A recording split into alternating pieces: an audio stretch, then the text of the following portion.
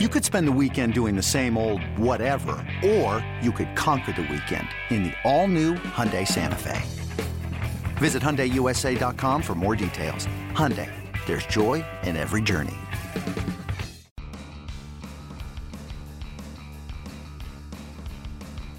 You're listening to MLB.com Extras, brought to you by MLB.tv. It's baseball everywhere. Hey everyone, Tim McMaster here, along with our MLB.com Yankees reporter Brian Hoke. And Brian, the offseason continues to roll around. We're checking in on some different stuff. Another one of the Yankees' young prospects has made one of Pipeline's top 10 lists. We'll get into that. But let's start with a little bit of news, or the best we can do about saying it's news, and that's an update on Yu Darvish, the latest being that he has reportedly received an offer from the Milwaukee Brewers. So when everybody thought the Dodgers were the mystery team, maybe it was the Brewers. Who knows? But the latest is that the Brewers have reportedly given him an offer, possibly 5 years. What does this mean for the Yankees' chasing of Darvish? Well, I've always thought that the Yankees were just kind of hanging on the periphery to see if his price would drop significantly, and maybe they could swoop in at the end of January and steal him for a shorter-term contract. I don't think they're willing to go 5 years with Darvish. I know there was a report out there that they had given him an offer like that. That turned out not to be true. It's a strange situation with him. I know that he tweeted that the Yankees gave him an offer, but I have it on good authority that they never did. So kind of a fishy situation all around with Darvish. Maybe he was trying to drum up some interest there, but I've thought all along it would be a long shot for him to wind up in the Bronx. They would have to move a lot of things around. You've heard Brian Cashman and Hal Steinbrenner talk about wanting to be under $197 million to reset the luxury tax, and I just didn't see any way they could add Darvish without unloading another one of their big contracts, whether that be Jacoby Ellsbury, whether it be Dave Robertson, maybe a Brett Gardner. They'd love to do Ellsbury and add Darvish, but I think that moving his contract is going to be a little tougher than anybody really sees coming. So I think that Darvish is a long shot to wind up in the Bronx. I've thought that all along, and I still continue to think that in the wake of the Milwaukee offer. And not necessarily a huge need for Yu Darvish on this rotation. Obviously, it would be an upgrade to the staff as a whole, but they did bring back CC Sabathia, 1 year, $10 million, which makes the need to add another pitcher a little less important. And CC was on MLB Network this week, and he had some fun things to say. Always a fun interview is CC Sabathia. The best quote I saw in it, Brian, was, CC said, "Last year we were the team that everyone loved and were that feel-good story, but getting Giancarlo gets us back to being the team that everyone hates. That's what we like. We want to go out there and put the best team on the field and crush everyone every game." It's a great quote, and it just fuels the fire that the Yankees are back to being the Yankees.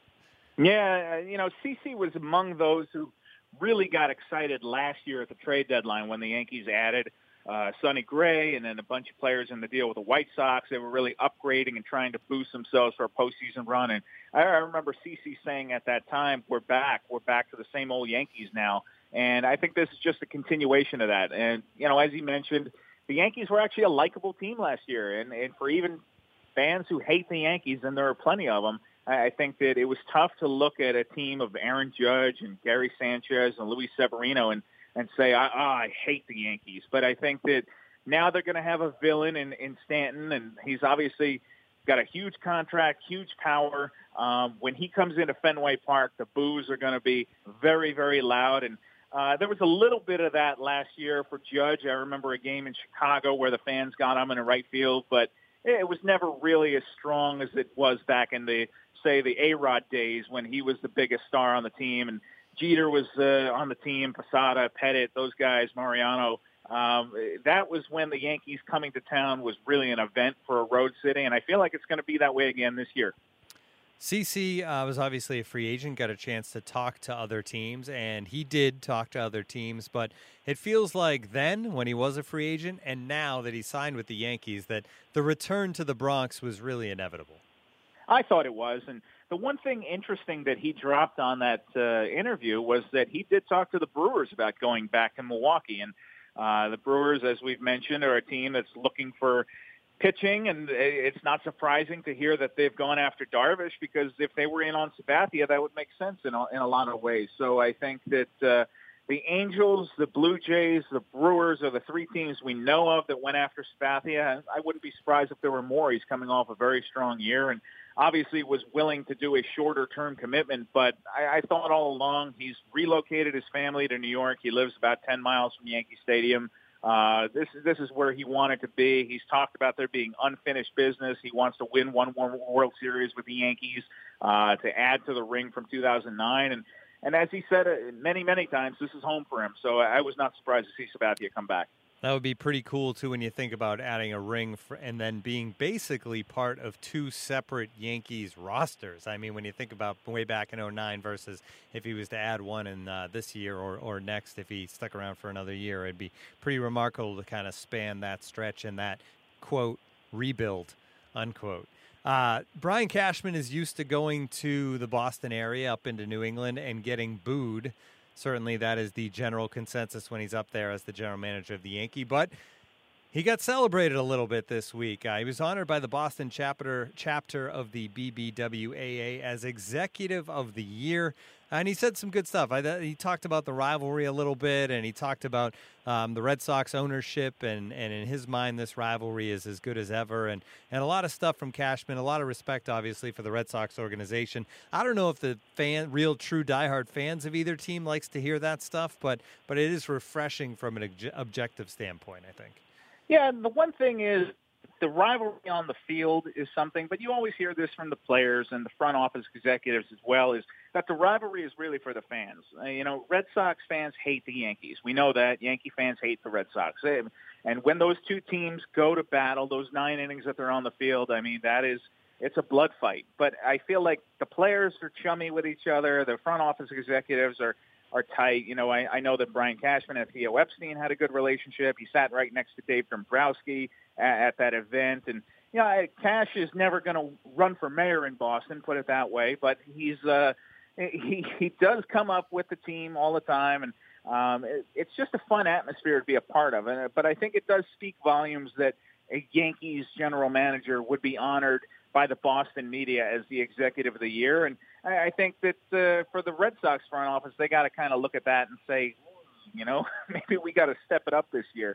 So I think the rivalry's fun. It's alive and well. It is. I think that, as I mentioned, when Stanton goes to Fenway for his first time wearing those road grays, it's going to be an event. I think the fans are going to be really fired up for that. And I think that the Yankees are not nearly as likable as they were last year. As far as the other 29 teams are concerned, I'm sure that Yankee fans are going to like them just fine this year. Yeah, absolutely. And the Red Sox fan base, the one fan base that you said it was hard to hate the Yankees. They still managed to do it in 2017 for sure. The MLB Pipeline Group crew continues to put out their top 10 positional rankings. And the Yankees checking in again. Justice Sheffield was one of the left-handed pitchers. Now the second basemen are out, and Nick Solak checks in. Number 5, he ranks on the list. Second base is an interesting position from a prospect standpoint, because you usually don't see as many of these guys into that top 10 prospects that's filled with shortstops and center fielders and right-handed pitchers. But it's always good to be on the top 10 list for a position. Solak, 23 years old right now. He was a second-round pick out of Louisville back in 2016. And I feel like all the big-name prospects the Yankees have had in the system coming through here, he's one that you don't really hear a lot about, but he's still being noticed.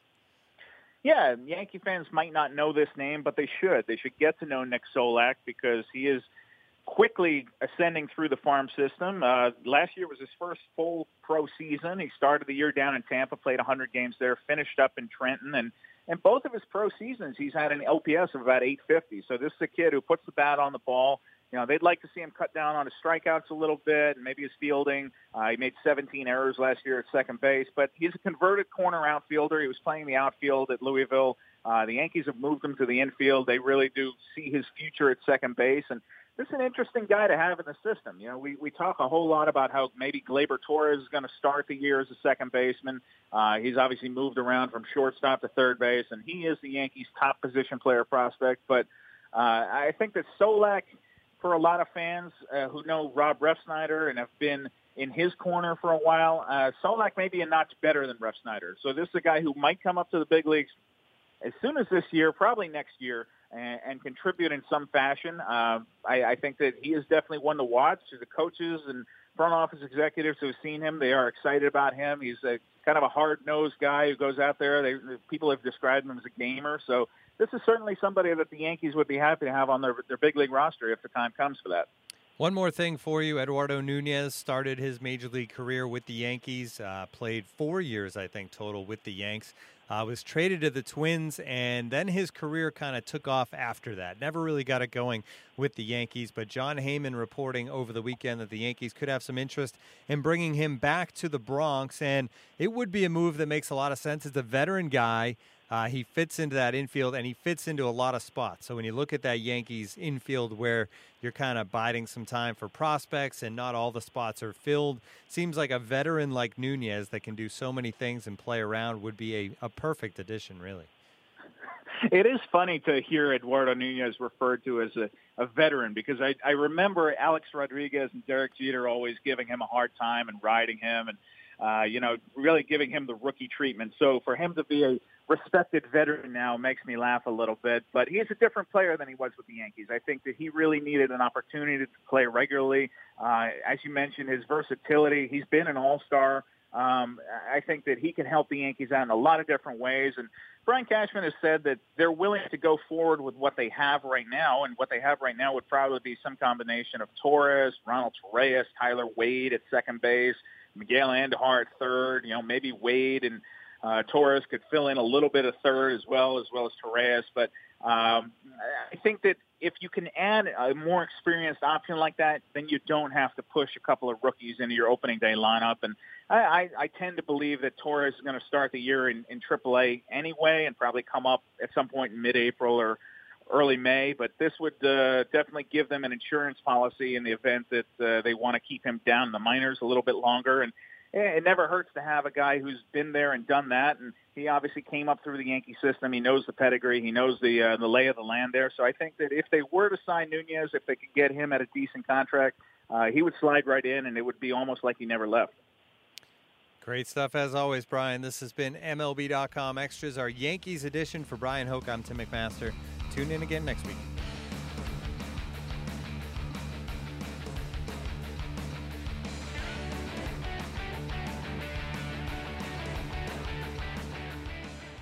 Hey, Rob Bradford here. You guys know I'm always up for a good MVP story, and one of the best stories is Wasabi Technology. Wasabi is the world's hottest cloud storage company, and it's become the go-to provider for professional and collegiate sports teams, including 20 Major League Baseball teams like the Red Sox and NHL teams like the Bruins and Vancouver Canucks. Even the Liverpool Football Club is getting in on the Wasabi action. So, why is Wasabi the MVP? Well, Wasabi was purpose-built to free businesses from skyrocketing storage costs and unpredictable transaction fees that the Amazons of the world are charging. In fact, Wasabi is up to 80% less than those hyperscalers and doesn't charge a cent for businesses to access their data. From Wasabi's AI-enabled intelligent media storage, Wasabi Air, to the industry's only cloud storage service with triple protection against cyber criminals, data deletion, and ransomware, Wasabi's taken the lead in driving innovation in data storage and helping sports teams